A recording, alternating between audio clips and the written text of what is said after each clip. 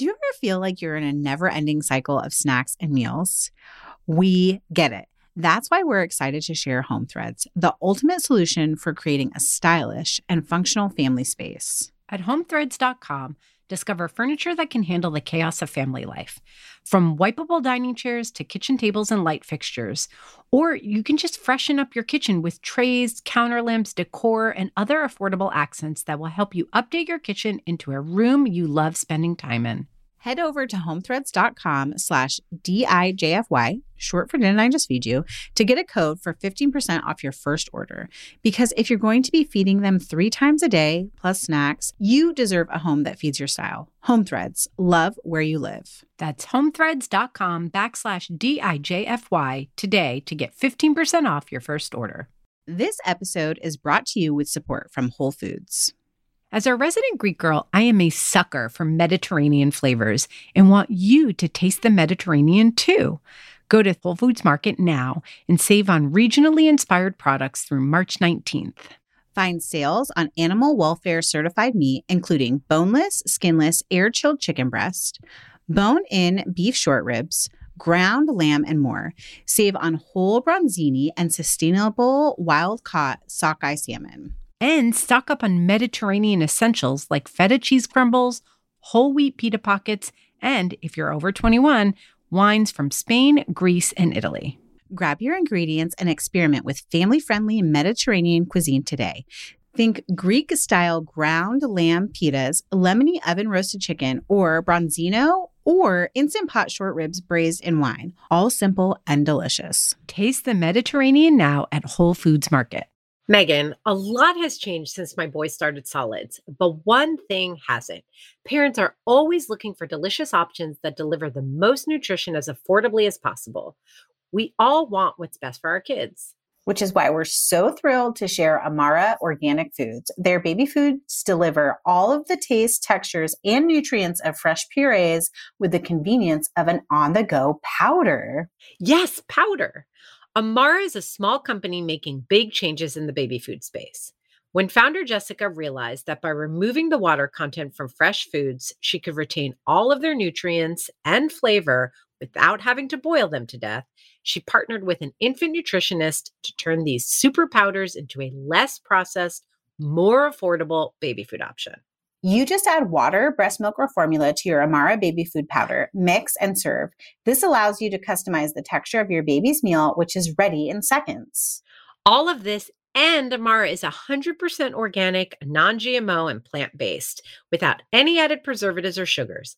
In fact, Amara has 50% less natural sugar than leading brands and still costs less than $2 a meal. It's no wonder that Amara was voted best baby food by The Bump, Good Housekeeping, and What to Expect.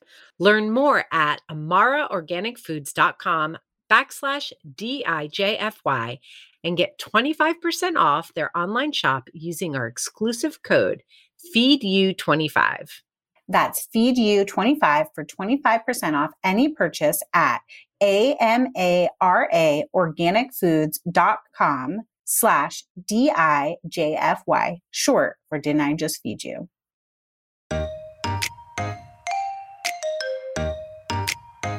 We are learning more about our bodies and doing more that maybe in this profession will also sort of start to open the conversation for all types of people and how they want to feed. And, already even seeing like different words like combination feeding and, exclusively pumping. Like, I just think we need to remember, like, it is just feeding your baby. And at the end of the day, there's a million ways you can do it.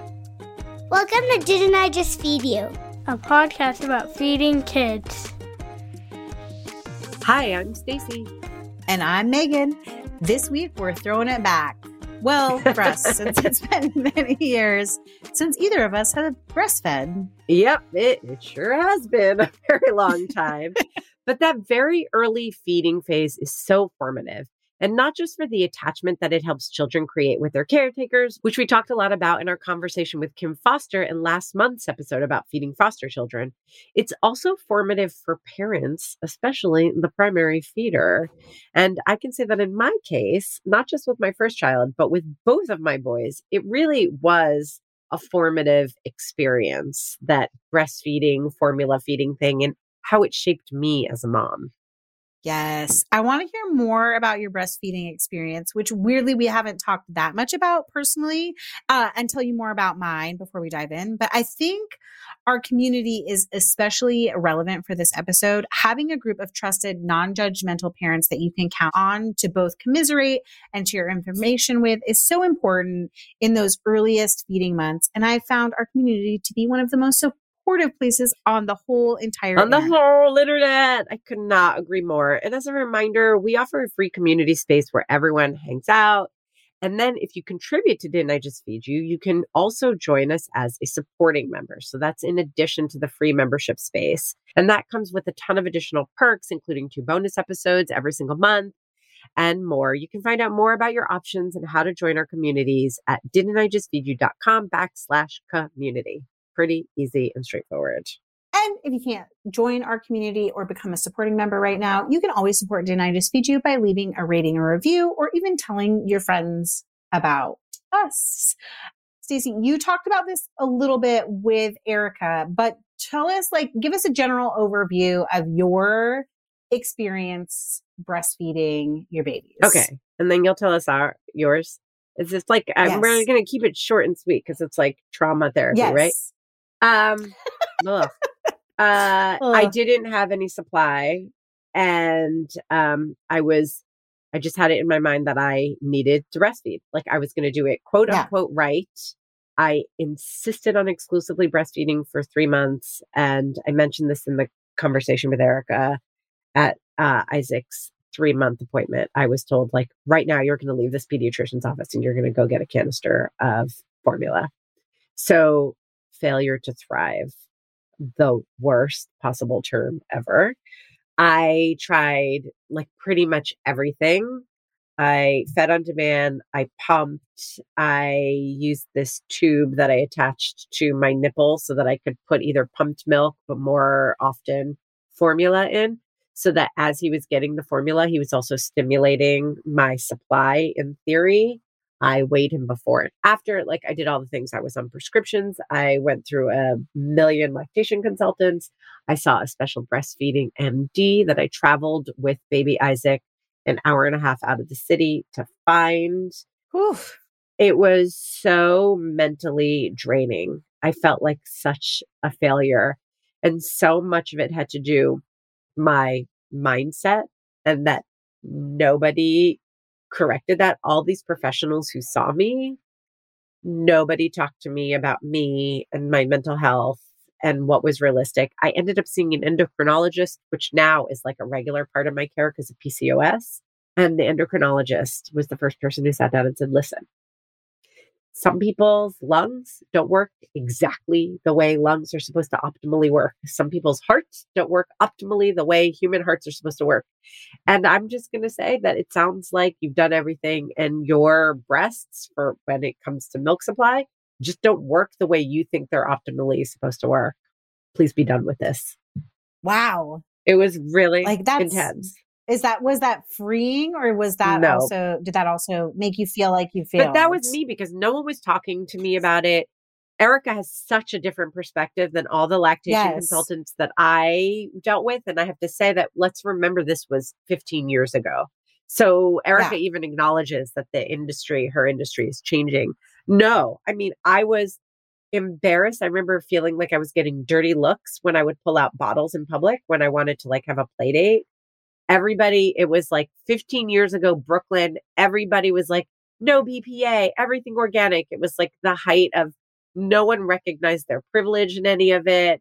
And I was just shamed, especially because I was a part-time work from home mom freelancing as a writer. I was able to breastfeed him. It's just what you're supposed to 100%. I remember feeling in every conversation, I'd have a tape running in the back of my head as I was talking to people, looking for the natural opportunity to bring up why I was formula feeding him. And I needed them to know how hard I had tried to not be this person. It was terrible. It was so terrible. With Oliver, Mike made me have formula in the house. He was from day one, we know that supply is an issue for you. So we're going to have formula in the house. From day one, I combo fed him. and I was much healthier about it. But I have to admit that when it didn't work with him too, there was a whole like emotional response where I realized I had been holding out hope that I was going to do it, quote Yeah. unquote, better. And so I've really come to terms with the fact that it was my body. Like I did all the things. I ate all the things. I drank all the things. I did all the things.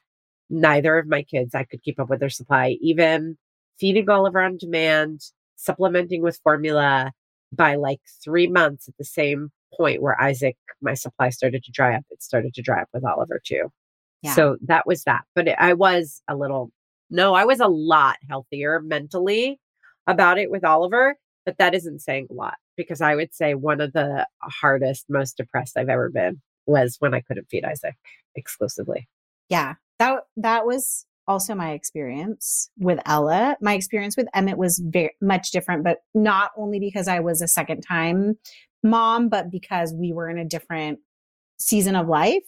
So when I had Ella, I was still working for Alton. So I had like generous maternity leave because his wife at the time was just so great about that stuff.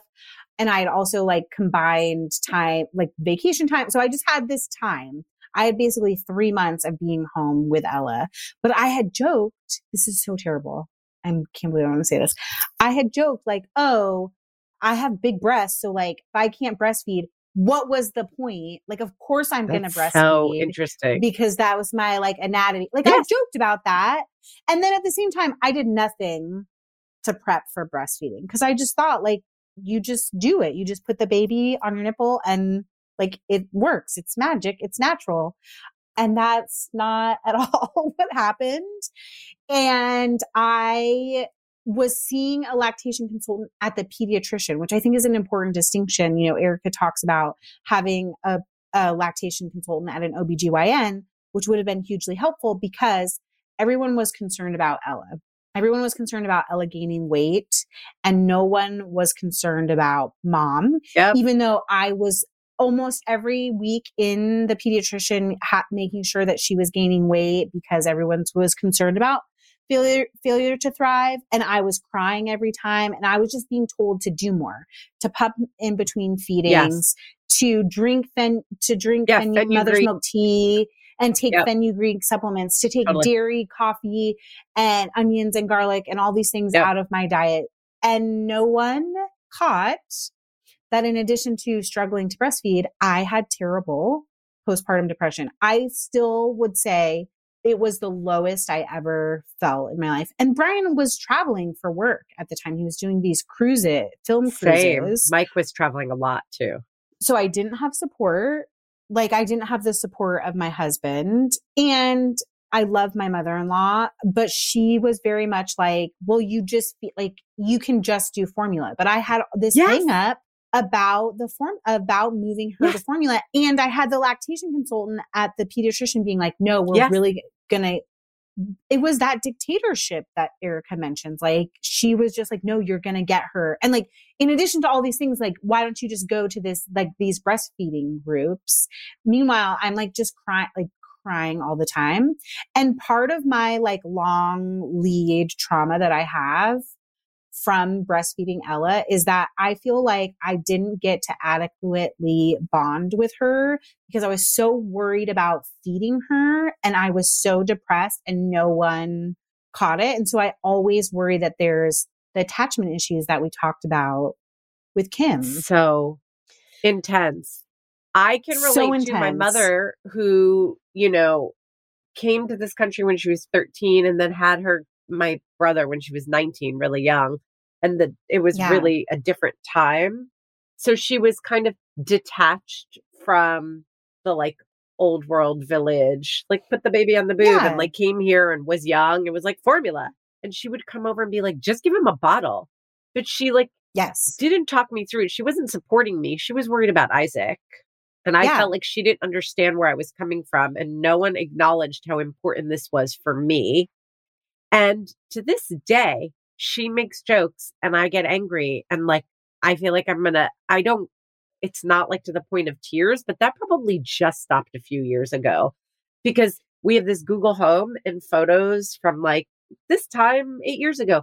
pictures of Isaac when he was in his first 3 months come up. And when my mom sees them, she's like, oh, look, that's starving Isaac. Like, that's baby Isaac. And I'm like, it's Stacey, horrible. same exact. Horrible. My mother-in-law will say things like, we were all really worried about Yes. Ella.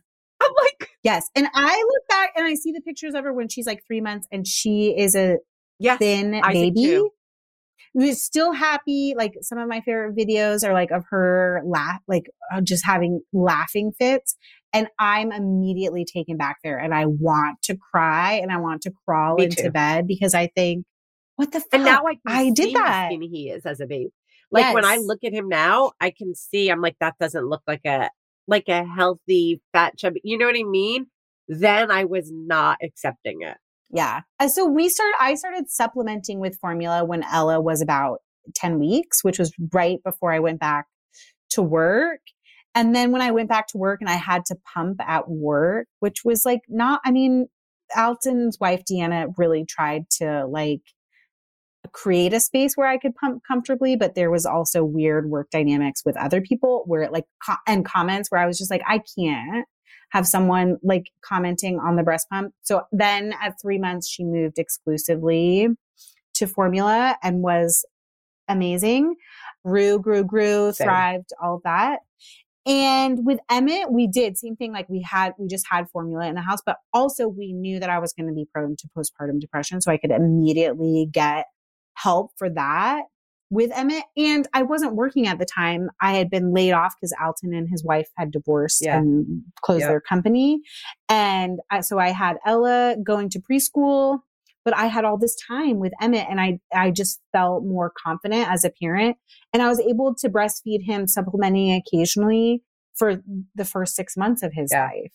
And it was just such a wildly different experience, but I had different expectations too. I was open to supplementing. Totally. And talking with Erica made me think I might have actually honestly had oversupply with Ella and no one caught it. Like everyone thought, and she was having a hard time latching and having a hard time feeding because she was getting too much at one that time. like go and like having thing. Yes. Yeah. I mean, I was definitely not making milk. Like he definitely wasn't. Yeah. I remember extremely vividly, this is 14 and a half years ago, Isaac's first formula bottle. Yeah, I do too.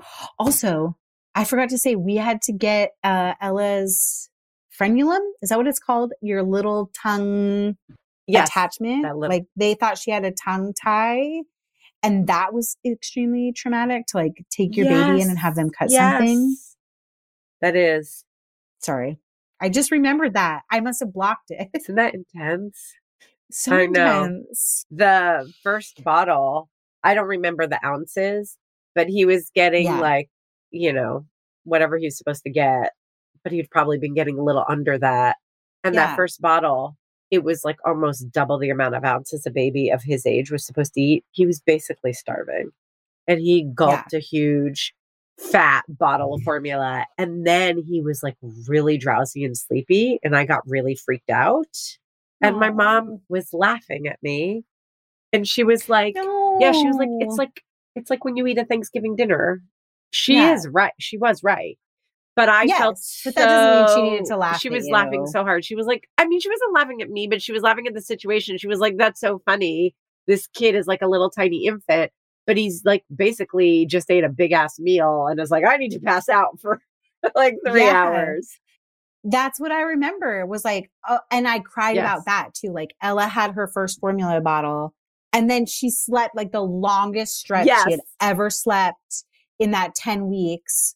And I was like, I did this to her. Like I kept her from having good rest and from us enjoying this time together because I was so obsessed with breastfeeding. So I think this is a really good, now that we've like dumped her. Yes.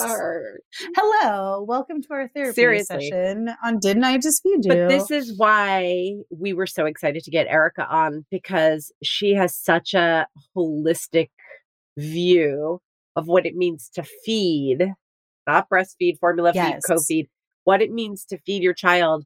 And I think that she feels very aligned with you and me because we talk about this for later stages, that seeing yourself in that picture, in that whole picture, your mental health, where you are, how busy you are that week, that day. These are the things that we talk about in relation to cooking and feeding your family. Erica sees that as part of the picture from the very, very beginning. Which I love, and it's very eye-opening. So we should just bring Erica on. Erica Campbell is a registered nurse, international board-certified lactation consultant, wife, and mother of 2. She works as a lactation consultant with a private practice group in the Houston area. When Erica isn't helping families navigate their feeding journey, she finds joy in working out, reading an invigorating book, and listening to podcasts while on a nice walk. Oh, I love those things too. You can find more about Erica on her site, themilkmanual.com, or look for her on Instagram where she is at themilkmanual. Welcome to the show, Erica. We want to start by acknowledging that many moms who can't or decide not to breastfeed for any reason at all. Can you share with us why you feel passionately about breastfeeding, and also help remind everyone that it's legitimate to not breastfeed or breastfeed exclusively as well?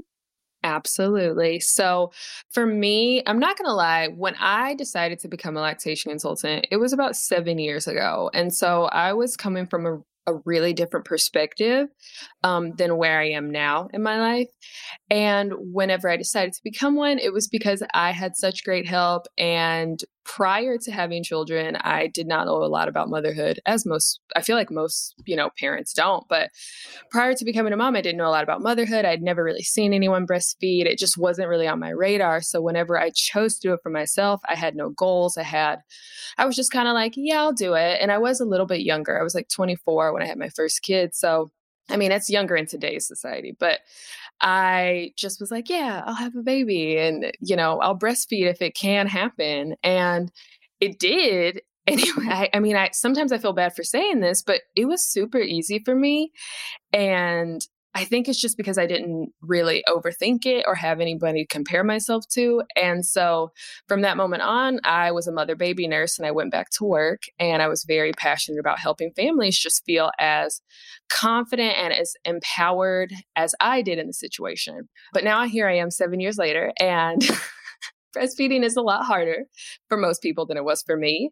And so for me to give advice, sometimes I feel like, it takes a lot more effort for me to try and put myself in their shoes when I can see people struggling and see how hard it is for them. It does kind of take me back and make me think like, wow, like what would I do in this situation? And there's so many times, like you said, where, to validate not breastfeeding, where I think like, no. And if I was in their shoes, I wouldn't do it either. Like, I completely get it. So now I would say like, I love to empower people if they want to do it. Obviously, there's so many benefits to breastfeeding, and it can be just a really cool thing to do. Like for me, the science behind it, the ease, I don't know. There were lots of things that made it easy for me.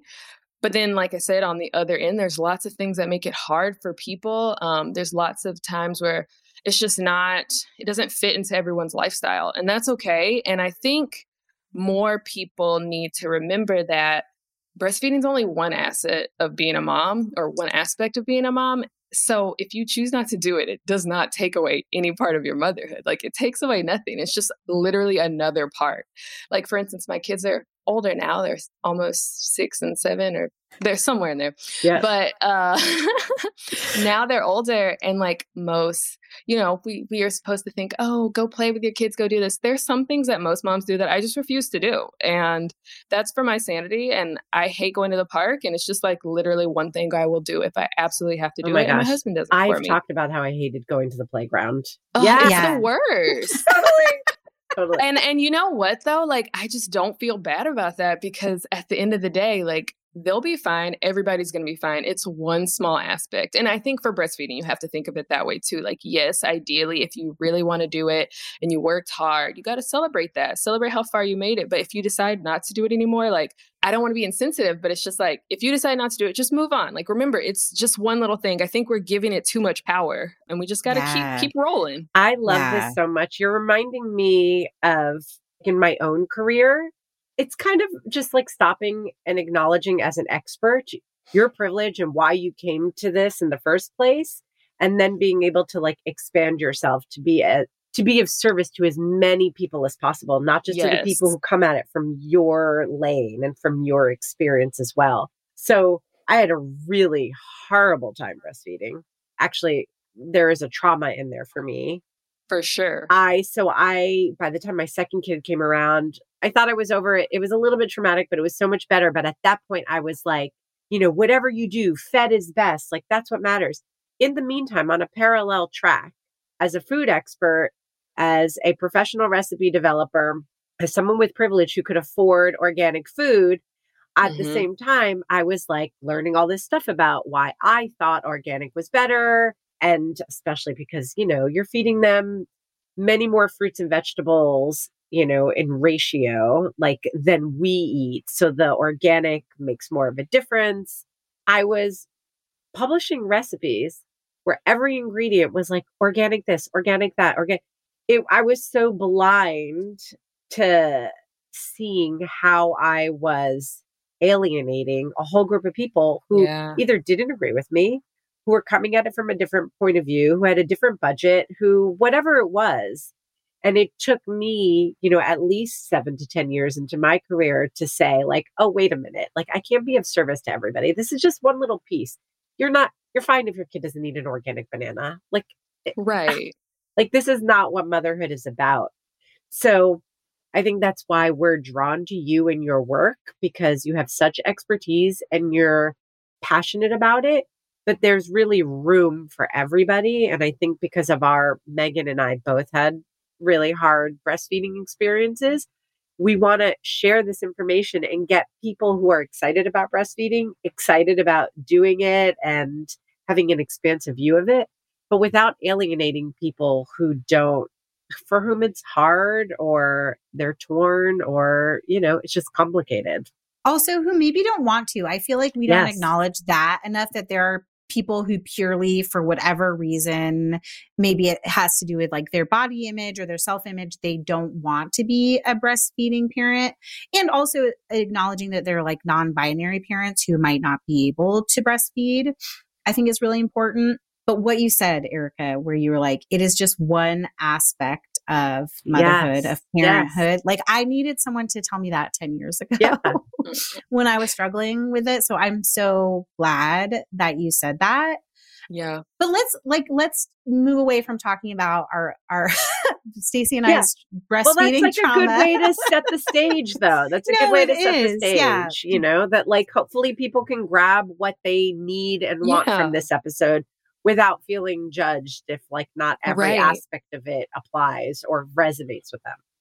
Yeah. And I think that's important too for like just the scope of breastfeeding as a whole, because again, I think we've always kind of seen it as very black and white. You do this, it makes you a mom, but it's like, and I try and tell so many people to this day, every person I work with, like, it's not all or nothing. Like, you could literally just give one bottle today and like, that's still super beneficial, and give one bottle a day. If that's all you can do, like, that's still really good. And then if you choose not to do it, like, you still worked really hard. And I think a lot of lactation consultants are getting on board with kind of supporting people where they are. But I think, traditionally what we've always seen is kind of lactation as just being more like, you just breastfeed. Like, no, there's no substitution, nothing else, So I feel good about like where we're going in the future, especially as like women are taking more ownership of their bodies and we are learning more about our bodies and doing more that maybe in this profession will also sort of start to open the conversation for all types of people and how they want to feed. And, already even seeing like different words like combination feeding and, exclusively pumping. Like, I just think we need to remember, like, it is just feeding your baby. And at the end of the day, there's a million ways you can do it. That's so great. Because I'll tell you, Isaac is 15. And when I was having my troubles, I had 4 or 5 lactation consultants, and 3 made me feel horrible. Like, they left and I cried and for days. I cried. Yes. Oh, I hate that so much, because like when I chose to do this, it was because I wanted to be like a cheerleader. I wanted to be motivating. I wanted to be supportive. So when I hear people have experiences with people who felt like their lactation consultant was like a dictator or like just was very aggressive, I'm like, no, like, it's because it makes the whole thing so much worse. Like, it just really makes everybody's memory and experience, and it does make it a traumatic experience. And it's like that first year of life is already so hard. Like where we can make it easier, we should be making it easier. Yeah. And not to mention like stress can impact your milk supply, right? So like if you're feeling all this pressure to have to do it and you're struggling to do it, it's only going to make the experience worse. Yeah. And not like something that should, which is not to say like it's not hard. I think that's where I came at it as like, I thought that breastfeeding would be this fully natural experience. Like I wouldn't need any help to be able to do it. And it wasn't. There's like a huge learning curve for both you and for baby. So talk to us a little bit about that. Like what do you recommend people take like breastfeeding if they would like to breastfeed? They take breastfeeding classes, sort of like they would birthing classes. Is hiring a lactation consultant like an ultimate thing, especially in terms of goals too? Like what is the goal if people want to breastfeed? How long should they want to do that for or try to do that for? For taking a class, I highly recommend taking a class during pregnancy if you can, like in your third trimester. And I will say a lot of people in these classes, they don't know what to expect or what to ask. And I mean, I don't want to plug myself, but I'm going to do it anyways. I have a lactation, like an infant feeding course for the beginning. So like, especially if you deliver in a hospital, because I think there's a big disconnect in hospital education when it comes to breastfeeding. I think, and I worked as a lactation consultant in a hospital. It's a busy place. And I will never say like your lactation consultant sucked in the hospital, but I will say it is a sucky position to have in a hospital because you're working against so many other factors that we as just like parents don't know about. Like there's so many little things that impact how you feed your baby in a hospital. And I'll never say like, oh, you shouldn't get these things. Like you shouldn't get an epidural, you shouldn't get IVs, because like if you're going to get it, you're going to get it. But I think it's important to know that it does impact feeding. So here's what you should do to help the feedings if you get an epidural or if you get an IV. So that is something that I talk about in my course. And I feel like most prenatal breastfeeding courses just are kind of like, la-di-da, like here's the benefits of breastfeeding, as if we don't know there's benefits. Like it's 2022. We all know there's benefits, but nobody's talking about like how to do it or what to do in this situation, or like, okay, so the first day my baby's crying, like why, like what's going on with them biologically that's making this happen, you know? So I think it's important to take a prenatal class. I think a lot of classes are more so getting on board with like answering real questions that real parents are having rather than just spitting us like facts that we already know. But I think also just reading some books, like doing more information, like kind of, and this goes for all aspects of parenthood, but like really diving in on what you can do for you and your baby rather than what you can buy. Because a lot of people will also come to me and they'll be like, oh yeah, I'm ready to breastfeed. I bought this, this, this, and this. And I'm like, okay, but what do you know about day one? Like, do you know that you do have milk? Do you know it's called colostrum? Do you know those type of things? And they're like, oh no, I don't know that. And that's totally fine. Like, of course we don't know it. Like our society is not promoting us to know this. We're all kind of told like, you should buy this to be good at breastfeeding. So I think courses can be helpful. What are realistic goals for breastfeeding exclusively? And then also people who want the health benefits of breastfeeding and maybe they don't have the supply for it. So they want to like extend it out using what they have and supplementing. Like, are there different goals for different types of feeding? Yes. And that can also be helpful during a prenatal consult. And another question you asked was like about seeing lactation. So everybody's insurance is different, obviously. But I want to say in the US, as far as I know, a lot of insurance companies will cover at least 3 to 6 visits with lactation, and those are covered. Really? I see awesome. A lot of clients. Yeah, I see a lot of clients for up to 6 visits, and it's all covered by their insurance. And it's been really great for me, and it's been really great for them. Like I've gotten to watch a lot of babies grow a lot longer than I would and kind of establish these relationships with people, which is my favorite part of the job, is just like making mom friends and like empowering them. You do get those type of visits, and you can use one of those for a prenatal visit if you want. I always recommend, like if you have any type of pre-existing condition, any type of breast surgeries, used any type of fertility treatments, anything like that, to kind of work with someone beforehand just to set up expectations, because that's a really big thing. Is like some people will have the baby and they're like, yeah, I'm going to breastfeed. But then I meet with them, a month or 2 later, and I'm like, well, in your medical history, it says like you have this and this can possibly affect your milk supply. Did anybody talk to you about that? And they're like, no, I had no idea. Like breast reduction is a big one. And a lot of people don't talk about the impacts of a breast reduction, but then I see them and I'm like, oh, wow. Yeah. Like we should really be talking about what's realistic for you and your body. Totally. Because, and knowing that before you are exhausted and emotional and hormonal and trying to keep the creature alive, it would have been so helpful to me. Right. What's hard though is like when you're pregnant, you go to these visits with your obstetrician or midwife, you go to all these visits, but breastfeeding's never really talked about, breastfeeding's kind of lumped into this in between because even after you go to the postpartum visits, they kind of ask, are you breastfeeding? But there's not as much guidance. There's not like a lactation consultant on their staff, which I truly feel like there should be lactation consultants in these OBGYN offices and they should be counseling you whenever you decide you're pregnant. And it's again, you have the choice to choose to breastfeed or not to breastfeed. But even so, like for me as a lactation consultant, I loved meeting with people who chose not to breastfeed because those people are also put at a disadvantage after delivery because your breasts are still going to change and nobody tells you like, it's going to hurt. Like, here's how we suppress the milk. Here's how we make sure we're taking care of your breast and your body when you choose not to breastfeed. So when I would go in the hospital, I would walk in and if people were like, oh, we're giving formula, they would instantly like look at me with this shame or like, oh, I don't want to talk to her. And I was like, no, sweetie, like, let's hang out. Like, we still should talk. We should talk about how you should prepare your formula, like the room temperature your formula should be, how to feed your baby, like how to birth them. There's still so much guidance, I feel like, and education that can be given. And that's why I like to tell people like I work in infant feeding, not just breastfeeding. So if you're doing both, like I want to help you feed your baby no matter how you choose to feed them. And down to the breast too, because some people will still get plugged ducts and they're like, I'm not breastfeeding. Like, why do my boobs hurt so much? And I'm like, yeah, we need to like massage and do certain things. And there's still so much education that needs to be done on a lot. So yeah, you can still see lactation for prenatal visits. And I think it can be really helpful to set those expectations and get to those goals. And whenever it comes to goal setting, I'm just very much on like short-term goals. Like, let's see what we can do. Let's take it day by day in those first couple of days. And then at 2 weeks, let's see where we are because it is really hard, I feel like, for like the first 6 weeks.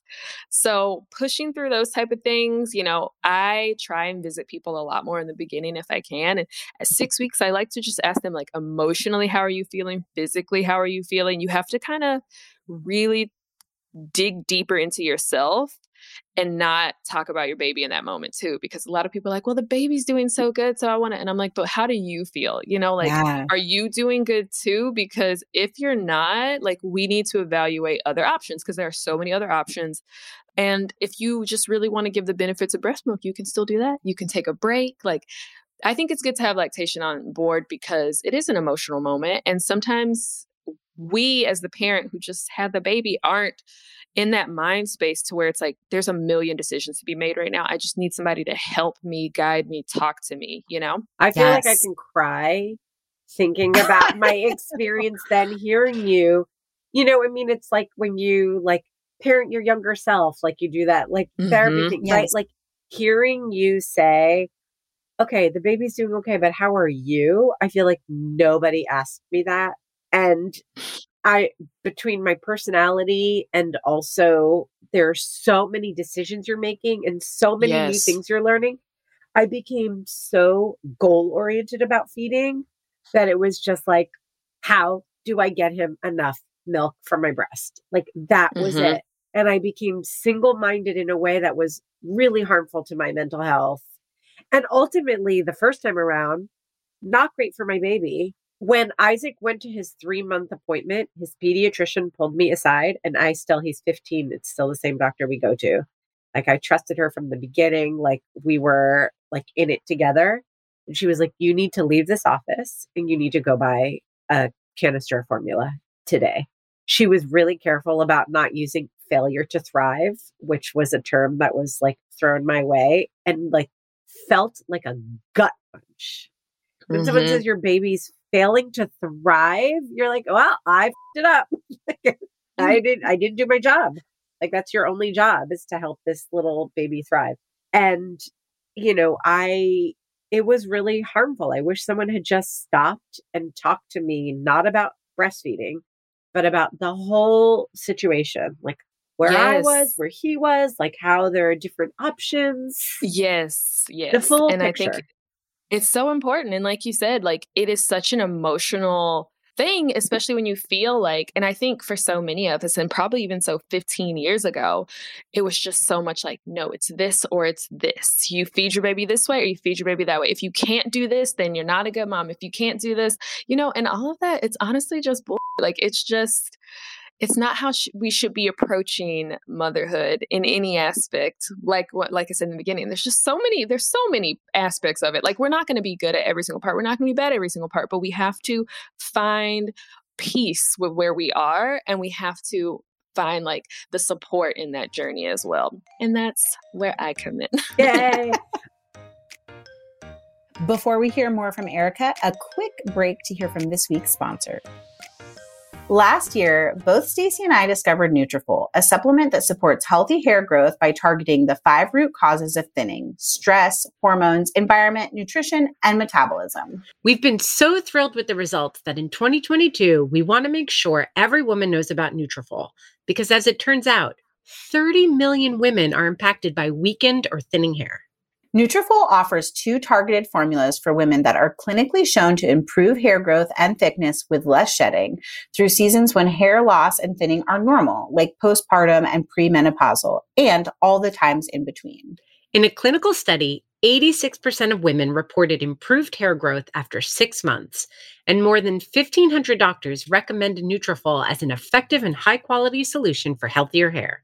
Most importantly, Nutrafol is 100% drug-free. They use medical-grade botanicals in consistently effective dosages, so you get the most reliable results. And major bonus, you may also notice improvements to your overall well-being, including more restful sleep, less stress, and my favorite, better skin and nails. No matter your stage in life or whether you're experiencing thinning hair caused by stress, hormonal changes, overstyling, or some other reason, there's a Nutrafol product for you. Take their hair wellness quiz on Nutrafol.com for personalized product recommendations. Grow thicker, healthier hair and support our show by going to Nutrafol.com and enter the promo code DIJFY to save $15 off your first month subscription. This is their best offer anywhere, and it is only available to U.S. customers for a limited time. Plus, get free shipping on every order. That's $15 off at Nutrafol.com, spelled Nutrafol.com. Promo code DIJFY. Okay, so can we get down to some brass tacks? Because the first thing is like milk flow, right? Mm-hmm. Can you talk to us a little bit about the problem I came up against was short milk supply, but also I've spoken to a lot of people where it can be really overwhelming if they're overproducing. Yeah. Right. So like, what are Yes. some like basic tips and tricks for each of those scenarios?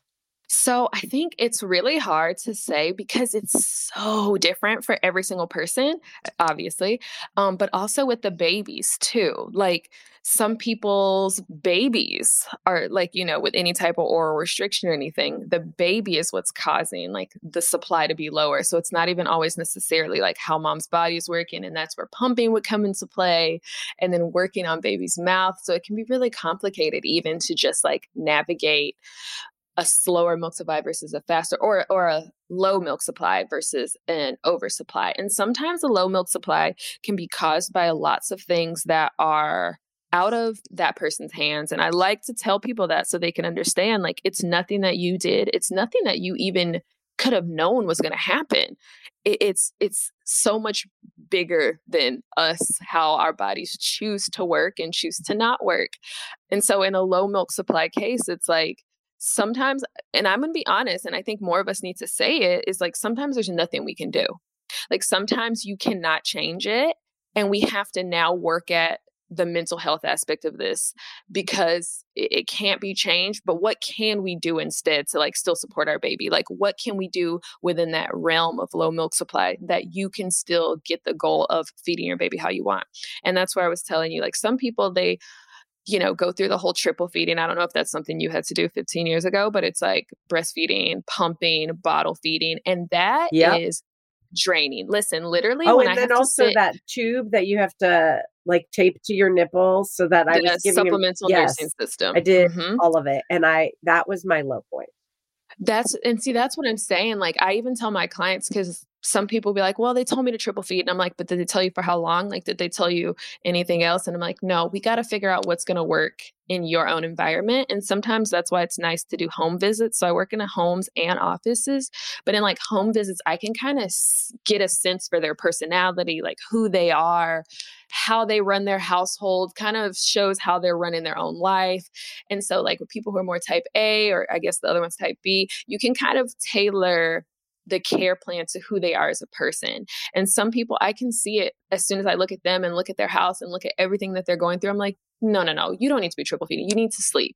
Like you need to eat. You need to do a lot of other things. Like you need to take care of yourself because you don't have a lot of help and you have another kid running around and you have so many other things to do. So whenever people are told to triple feed though, it is exhausting.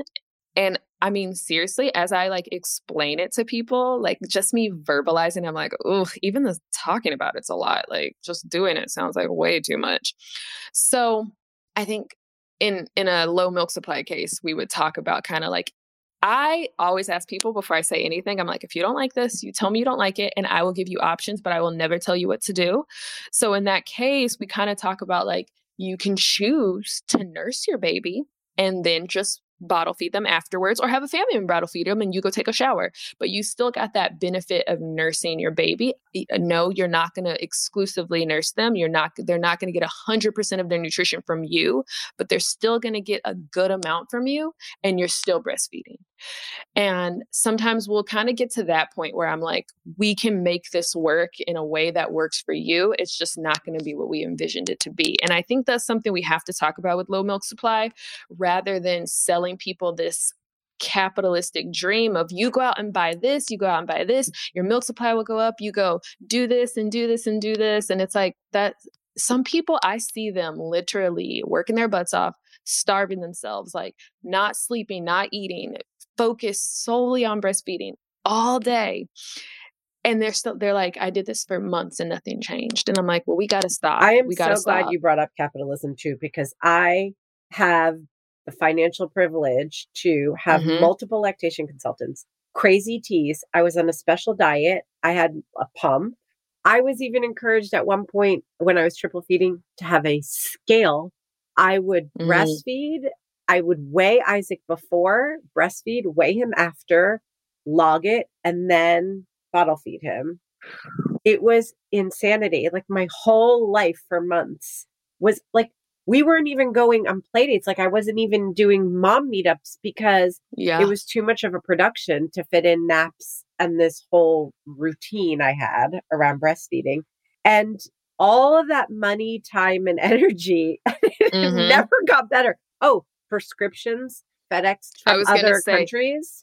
Yes, because the they amount weren't of people legal. who are like, who went to other countries to get medications for it. And then some people will see an increase, but once you stop taking the medications, you'll see a decrease. Right. And then one of those medications that is legal here in the United States, one of the biggest side effects is depression. Like if you already have or if you're at risk for depression or have a history of depression, I tell people, no, you shouldn't take it because it's going to make all of this worse. And I'm like, what's more important to you, milk or this? And it's like, I get how beautiful breastfeeding is and the act of it. I get so much about it, obviously. But I am a huge supporter of like people living their best lives, like taking it easy, being happy, content, confident. Like that is more important to me. So I'm like, you shouldn't be taking this medication. So Just there's so much of the money of it, the money of it all. And people will think too, like the more I buy, the better that I'll do. And I'm like, it's not always the case. You can throw $1 million at this, but it doesn't mean it's going to change. And that's why I think we have to start being realistic and just talk about just being vocal and having conversations about the fact that like, hey, I have low milk supply. My body can only produce this amount. It is something beyond my control, but I'm still nursing my baby and we give formula. Let's move on and go to another part of this day. You know what I mean? Like, I feel like if we were able to kind of normalize so many different aspects of breastfeeding, then it wouldn't probably even feel so stigmatizing, or it wouldn't feel so intense for a lot of people. And I just hope, like as our children get older, if like my daughter were to have low milk supply or something, she'd be like, oh yeah, mom, I have low milk supply. I'm going to breastfeed. Can you give her a bottle after this? And we move on, and it not be this thing where it's like, I have to hide in a room and feel like I don't want people to know, or, I have to go and pump afterwards. I just want us to be able to, you can still give them the benefits of breastfeeding, but understand like, we're in a different place than we were 100 years ago. Our bodies, our evolution, everything about us is just, it's different. And we have to also know that when we go into things like the natural aspect of breastfeeding, because a lot of stuff just isn't as natural in our lives anymore. And that's kind of how we're moving. And it's okay, but we have to kind of know that just going into things. I also just want to add that everyone like says, oh, well, breastfeeding is free. And it's only free if you have like, you don't need any interventions at all, which almost no parent has. Yeah. And it's only also air quotes free because we don't value women's time. And I had a similar experience to Stacey of having trouble with supply and latching and having to like breastfeed and then also pump afterwards. So I was like constantly in this loop cycle of like breastfeeding, pumping, cleaning the pump, and like not having time for taking care of myself, which probably would have helped in the end. So I just think we have to also like acknowledge the fact that breastfeeding isn't as free as everyone markets to be. And if you have to supplement with formula and that's an expense for you, there's also lots of help for getting formula for free or at a lower cost. That's true. Yeah. Yeah. Yeah. And on the financial end, like you said, it's free if it's also easy for you. So like for me, whenever I had to breastfeed, I was younger. Social media also wasn't as popular. So it was like half of the stuff that's out now, like I didn't know about. Like when I was on the tail end of breastfeeding, my second kid, that's when like LV and Willow came out. So there wasn't this like, oh my God, you have to have this type of pump. It was kind of like there were 2 pumps and it was like you just got one and it wasn't a thing. But like now it's like 50 million different pumps and 50 million different gadgets. So I think breastfeeding's obviously not free, but I also think we put so much more emphasis on the things of breastfeeding as well. And I think we have to find like a happy middle and understand like, yeah, some people are going to need to buy some things, but we also as a society are just much more in excess. Like some people will come to me with 3 pumps before the baby is born. Ooh. And they're like, well, I have this one for this one for this, and this one for this. And it's like, then they talk about how complicated it is and how this nursing bra is better than this one. And they'll ask me my opinions. And I'm like, I am literally the most minimalist person you'll ever meet. So it's just like, I can't help you when it comes to product reviews all the time because I just can't fathom why you need 16 different types of nursing bras.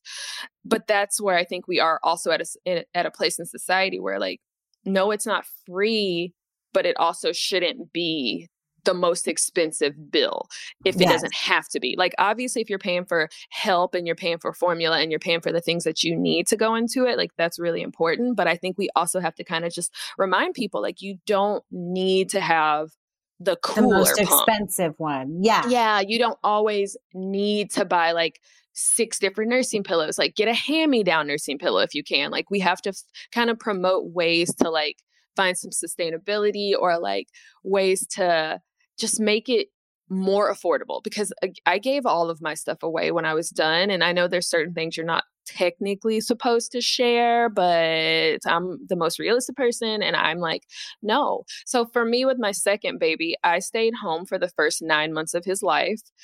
And again, I know that's a privilege and I was really thrilled to do so. I mean, I wasn't making any money though. So it was like, not amazing, but like it's a privilege, but I was like, we were losing money. It's like I was working, but I stayed home with him for the first 9 months of his life. At 3 months old, Houston had Hurricane Harvey.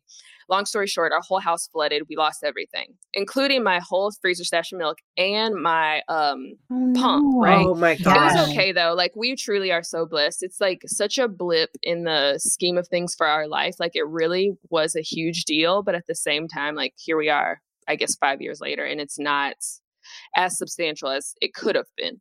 But we lost our pump. And it's actually funny because we took pictures of the damage, and I can see in the room because, well, we couldn't go back until a week later because it was so flooded that we couldn't drive back to our house.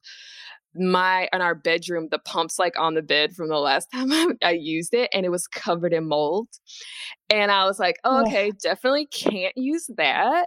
And I was just like, well, I'm not going back to work, so I don't need a pump. So again, I know that's something I got very lucky so I did exclusively just breastfeed him for 9 months. And then I just like would hand express if I ever had to have a bottle to leave him, because I was not about to buy another pump. Like I was like, I'm not spending money on this.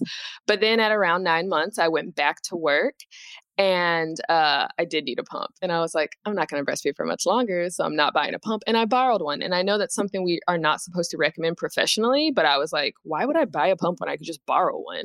Like, so this is what I mean when I'm saying, like, yes, breastfeeding costs money, but it doesn't always have to. Like, if you can penny pinch, do it. Like, if you can find ways to like, I'm going to borrow a nursing pillow from my friend. I'm only going to breastfeed for this long. Oh, my baby's only taking bottles for a couple more months. I asked people for bottles. Like, it was just like, I'm not going to spend money on this if I don't have to. So I made breastfeeding very free for me, I would say, for the 3 years that I did it. Yeah. 3 years back to back. You're hitting on something that I think is also really important, like parenthood advice, 4th trimester advice is like having a community before you have your baby, and also after you have your baby, because that can give you the support you need to breastfeed or help you with all the other financial aspects of feeding, whether it's like pumping or supplementing. I lucked out and had a group of girlfriends who had all had babies before me, and there was just this like tub. It was like all the different types of bottles. And that way you didn't have to like buy a bottle and see if your baby would like that bottle. Like you could kind of try out what worked oh my well gosh. for you. And also, I'm pretty sure we bought our secondhand and just like replaced the tubing. That's what I did too. Yeah. Which can be great advice for anyone who is worried about that sort of thing. Right. Well, technically, since I'm a professional, let me like give a professional answer. Yes. You're supposed to, so like an open pump is like that Medela pumping style. Those are the ones that are more at risk for like germs, blah, blah, blah, whatever. But then the closed systems are more close to hospital systems and aren't supposed to get the germs in. So that's like Spectra, but most companies are making closed system pumps. So if you ever were about to buy one and you were concerned, just Google, is this a closed system pump? And it'll tell you. And then I would say go with your gut. Like, again, I'll never say don't do something unless it's like, literally murder or something. All right. So Erica, we talked a lot about low supply, a little bit of a therapy session for me and Megan, perhaps, but I want to get back to this idea of oversupply too, because I've heard that can also be really, really stressful, especially if moms are, going back to work or trying to move to combination feeding. Do you have any like tips or tricks? Yeah. So there are a lot of, with oversupply, it's such a blessing and such a curse.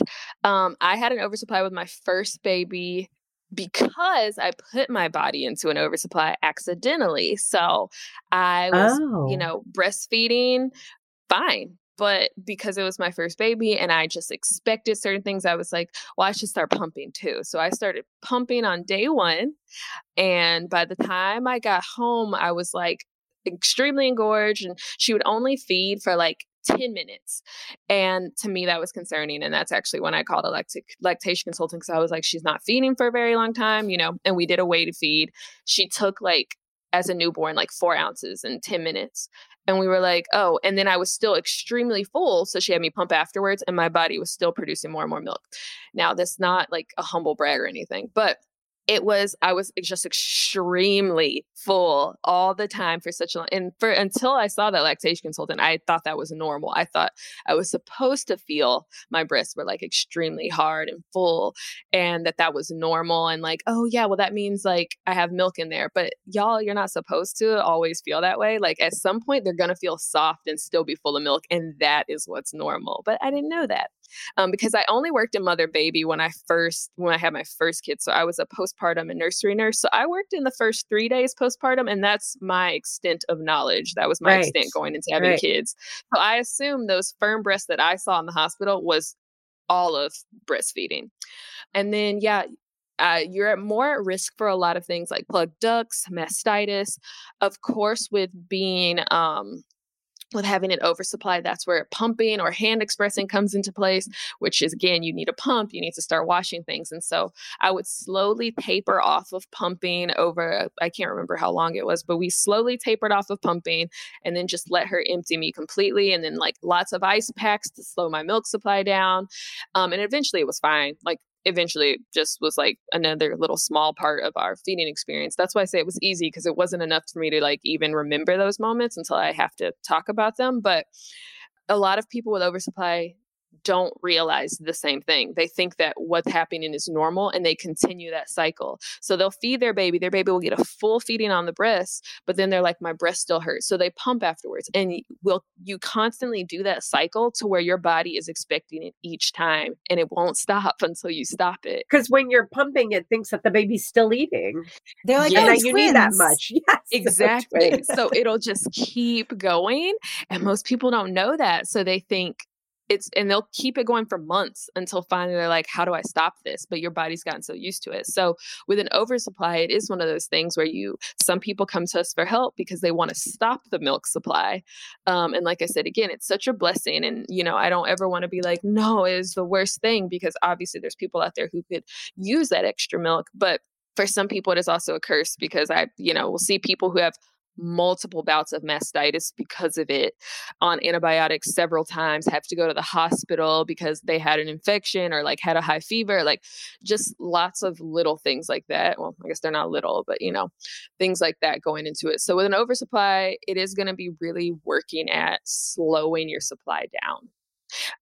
And some people will purposefully put themselves into an oversupply because they know they have to go back to work sooner. So again, it's one of those things that's just really hard at being a mom in the United States because people will intentionally put themselves through this, even though it's painful. It can put you at risk for so many things because they have to go back to work sooner than they want to go back, and they want a freezer full of milk. And, since we're on the topic of freezers full of milk, I want to just remind anybody listening that if you see those type of posts on Instagram, on any type of social media, you just have to remind yourself not to compare yourself in those situations, because while that is really awesome for them, it is not a realistic thing to see for every single person.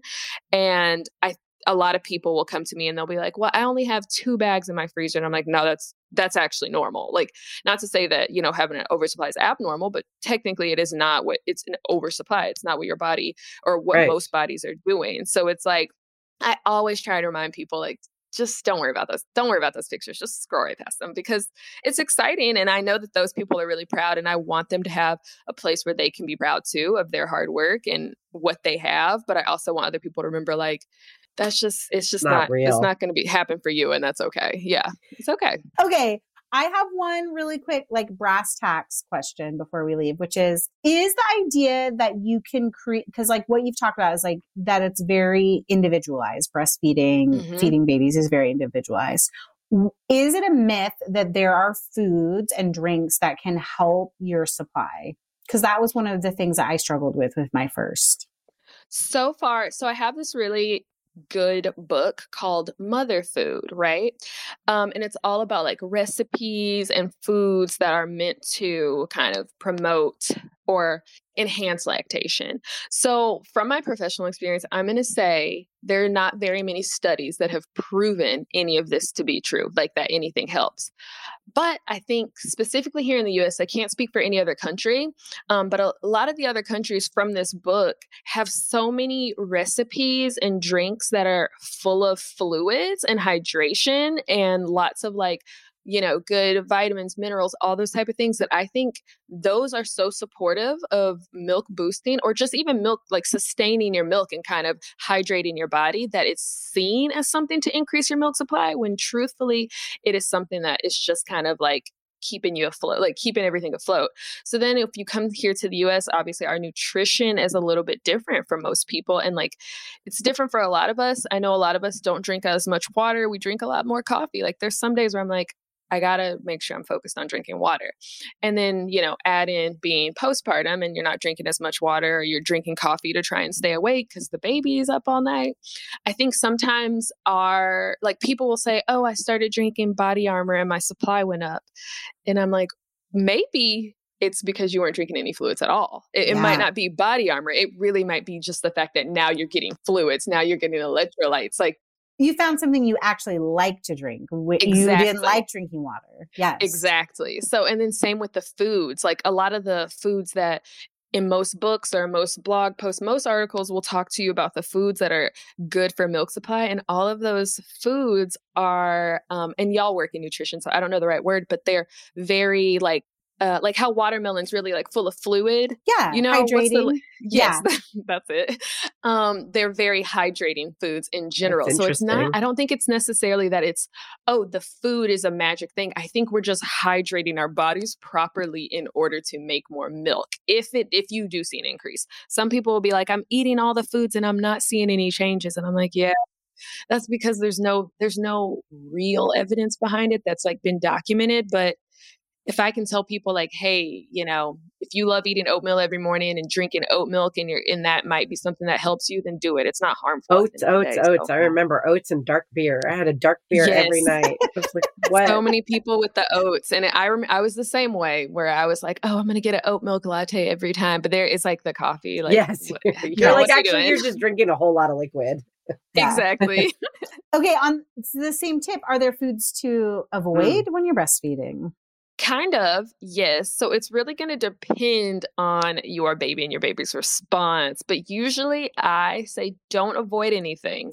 Go feed as wide of a range as you can. And again, I always tell people like, I don't specialize in food, but from what I know, like eat as much as you can. And once there is like more of a reaction or something that's a cause of concern, that's when it's worth us like kind of tailoring in and seeing what can be. Coffee can be one of those things where some babies will tolerate it completely fine. And then some people will be like, my baby wouldn't sleep as much. So then I'm like, how much coffee did you drink? And they'll say they drink like 2 venti coffees. I'm like, maybe we should cut back a little bit on the coffee and just kind of see if that helps. Yes. And then like, one of the old wives' tale or whatever, one of the old things that people would say is like, my mom said, don't eat spicy food. My mom told me not to eat like the food that's, my traditional cultural food, like my cultural food, like Indian families or Latino families, they'll say like, my family told me not to eat anything spicy. And like, that's just such a myth. And a lot of studies have actually shown that it's better for the baby to get exposed to those things earlier. So kind of that early exposure is a lot more helpful. So I tell people don't cut back unless there's a reason. And same with the gassy foods like broccoli and cauliflower. They'll say, my mom told me that's why the baby's gassy. And it's like, there's no science rooted in that. It's just probably them assuming that that's what's causing it. And there's not a reason for you to not eat those foods. Before we say goodbye to you, because we're going to tell everybody your Instagram and your site, you have classes, you have so much, from nipple care to how to prepare to go back to work, so much amazing, helpful content. But I just want to end with, do you have any final words on just like how, no matter how you're breastfeeding, low supply, oversupply, normal supply, how can you make it as pleasurable as possible for you as a breastfeeding parent? I think the best way that you can make it something that you look back on with a fond memory is to really start to harness who you are in these moments. And it's so hard. Like becoming a mom is just so hard because your whole life changes and you do change in those moments. So whenever you have to sit, while you're pumping or grabbing a bottle or hooking up the SNS, like doing any of those type of things, really sitting in your feelings in those moments and asking yourself, like, is this something that can work for me forever? Like, is this something that's okay for today? Like, I always tell people to take it day by day. And I don't know if any of y'all watch Euphoria, probably don't, but yes, everybody got really mad at Cassie on Euphoria for saying that. And I was like, it's truthfully really good advice, though, in certain situations. Maybe not for an addict, but like, I don't know. It's really good advice, I think, just to take it day by day and just kind of see where you are. And also, I think it's just really important to remember that ending your feeding journey at any point does not mean you failed or you quit, because guess what? It's gonna end one day. Like, it has to end one day. It might end sooner than you expected it to, but it's gonna end one day. So you get to choose how it ends. And I always say, just end it on a high note. Do that last feeding with pride. Like, look at your baby, take some pictures, write down how hard of a journey it was, and just write like, but we're done. And I'm coming to peace with that. As hard as it is, I'm going to be okay, and baby's going to be okay. Like, cherish the end. Do you know what I mean? Like, it's hard, but you just have to kind of make this your own, not anybody else's. Because I think a lot of us also do that, where we're like, my sister-in-law breastfed for 18 months. And it's like, but you're not your sister-in-law. Yeah. Like, you're not. And that's something I've had to tell myself with things unrelated to breastfeeding. Like, I used to be so obsessed with working out and like having my body look a certain way, until finally, like, I turned 30 and I was like, wait, that's not my DNA. Like, that's not my genetics. Like, I'm pushing myself to be something I'm not. And I just got to do what works for me and learn how to be comfortable in who I am. And that's a lot of what breastfeeding is too. It's a lot of mental, I think, more than anything. That's beautiful. And also, Megan and I are here to remind everybody that the feeding journey continues for many, many more years. Yeah. The feeding journey doesn't end just Y'all, with breastfeeding. Oh my gosh. I think this all the time, but I never really want to say it, because in this space, I always feel like I don't want to be that person that's like, oh, you think it's hard now? Just wait. I don't want to, Yes. but I guess it's a good way to put it. It's like the feeding journey never ends. Literally, my kids are, okay, they're 5 and 6. My son's about to be 5. That's what it is. And I seriously am like, oh my God, I remember when y'all breastfed and y'all didn't talk back. Like, or even when you were 1 and you ate sweet potatoes and you were fine with like baby led weaning, like everything was great. And now it's like, my son is just very particular. Like, he would just eat nuts and berries. And I'm like, we got to get some food in you. And I'm just like, as I make meals, I'm like, this is literally never going to end. I have to do food related things with them for the rest of their life. Yes. Like, it's wild to me. And I just think back to sometimes I'm like, dang, that first year, I guess it wasn't as bad as I thought, because this is kind of hard when I put a plate down and they're like, I hate this. I'm like, oh, okay, cool. Great. Neat. Yeah, I love that. it's like yeah. there's just a different season, but it just, Yes. it feels like such a big thing. One of my favorite stories is that Isaac used to co-sleep, and at 4 months, I put him in a baby sleeper next to the bed instead of in the bed.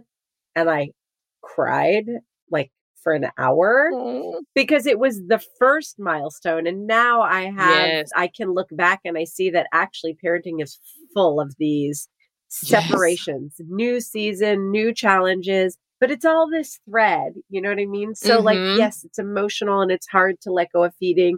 Cherish it, do all the beautiful things that you said, because it will look different. You're not going to return to this, but there's still like so many opportunities and challenges ahead around feeding. And that's when they go from tuning into you to tuning into us. Yes. And I guess that's kind of what's cool about like I always tell, 6 months, once you can start introducing solids, it's like you can reclaim some of that not power, but like that what you wanted to get with like nursing. If you really want it to be more, you can try and reclaim that in so many different aspects. If you really feel like the feeding is what you wanted, like you can try and do it in different aspects. That's such a good. Make them those gourmet little pancakes if you want, or whatever. Yeah. It's a different kind of ownership. It's a reminder that there's always beginnings and ends in motherhood. Seasons. Yeah. Erica, thanks so much for joining us today. No problem.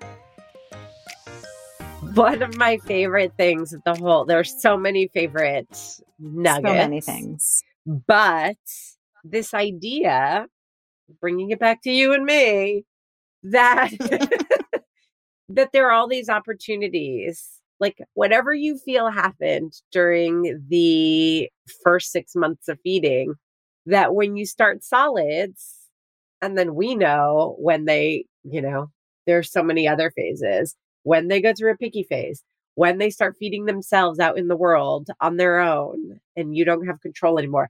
These are all milestones, and each one presents you with an opportunity to think about your relationship to food and feeding and your kid and their relationship to food and kind of readjust. Did that resonate with you as much as it did for me? Oh, 1000%. Especially what Erica said, like, this is just such a small piece of your parenthood journey.